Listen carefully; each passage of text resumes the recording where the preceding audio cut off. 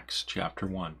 The former treatise have I made, O Theophilus, of all that Jesus began both to do and teach, until the day in which he was taken up, after that he, through the Holy Ghost, had given commandments unto the apostles whom he had chosen, to whom also he showed himself alive after his passion by many infallible proofs, being seen of them 40 days, and speaking of the things pertaining to the kingdom of God, and being assembled together with them, commanded them that they should not depart from Jerusalem, but wait for the promise of the Father, which saith he, Ye have heard of me. For John truly baptized with water, but ye shall be baptized with the Holy Ghost not many days hence.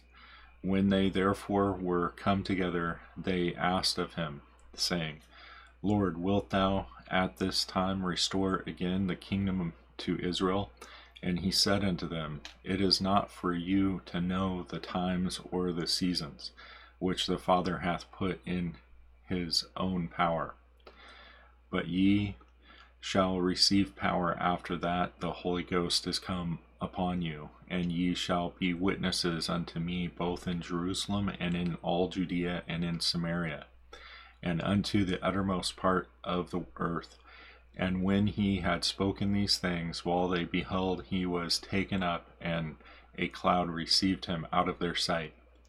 And while they looked steadfastly towards heaven as he went up, behold, 2 men stood by them in white apparel, which also said, Ye men of Galilee, why stand ye gazing up into heaven? This same Jesus which is taken up from you into heaven shall so come in like manner as ye have seen him go into heaven. Then returned they unto Jerusalem from the mount called Olivet, which is from Jerusalem a Sabbath day's journey.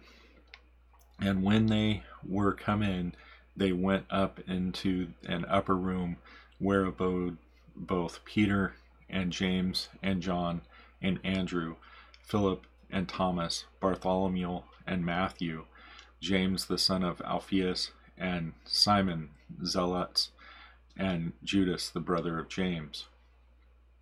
These all continued with one accord in prayer and supplication with the women and Mary the mother of Jesus, and with his brethren. All in those days Peter stood up in the midst of the disciples and said, The number of names together were about 120. When men and brethren, this scripture must needs have been fulfilled, which the Holy Ghost by the mouth of David spake before concerning Judas, which was guide to them that took Jesus. For he was numbered with us, and had obtained part of this ministry. Now this man purchased a field with the reward of iniquity, and falling headlong he burst asunder in the midst, and all his bowels gushed out. And it was known unto all the dwellers at Jerusalem, insomuch as that field is called in the proper tongue Al-Kedama, that is to say, the field of blood. For it is written in the book of Psalms, Let his habitation be desolate, and let no man dwell therein, and his bishopric let another take. Wherefore of these men which have companied with us all the time that the Lord Jesus went in and out among us, beginning from the baptism of John unto that day that he was taken up from us, must one be ordained to be a witness with us of his resurrection.